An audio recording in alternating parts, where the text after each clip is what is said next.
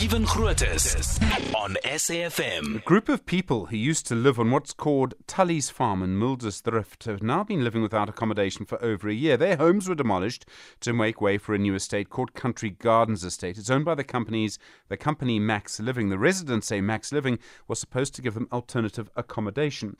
The spokesperson for the LHR's Land and Housing Programme is David Dickinson. David, good morning. How are these people evicted? What is supposed to happen here?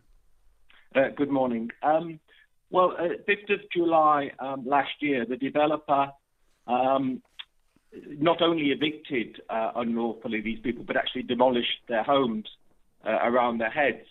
These were old farm workers who were living on the property and covered under the Extension of Security of Tenure Act, ESTA.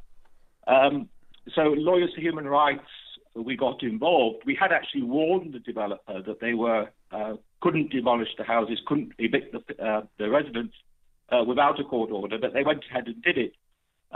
We then went to urgent court, to the Land Claims Court, and got first of all, it was an agreement with the developer, made an order of court, that they would provide temporary accommodation, and then within 3 months would rebuild the houses on a new site, which would be conducive to the overall development.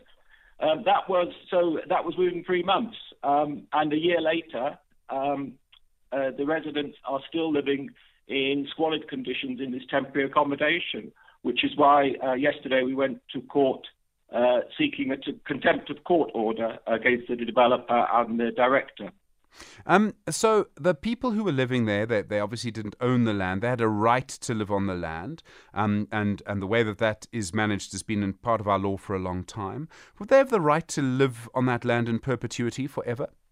No, and it's an important point.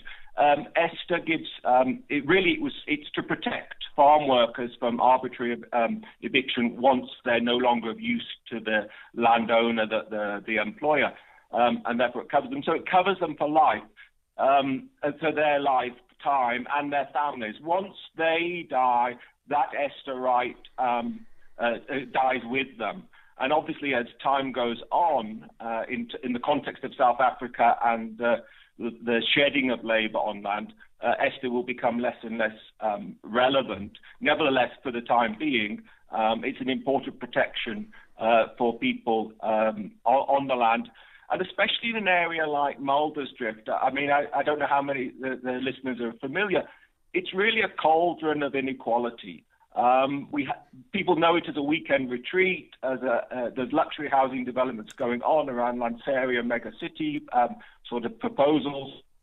And yet it's dotted with informal settlements, some regularised, some not. And so there's intense competition for land here. And what we're seeing here is competition between a luxury development and extremely poor people.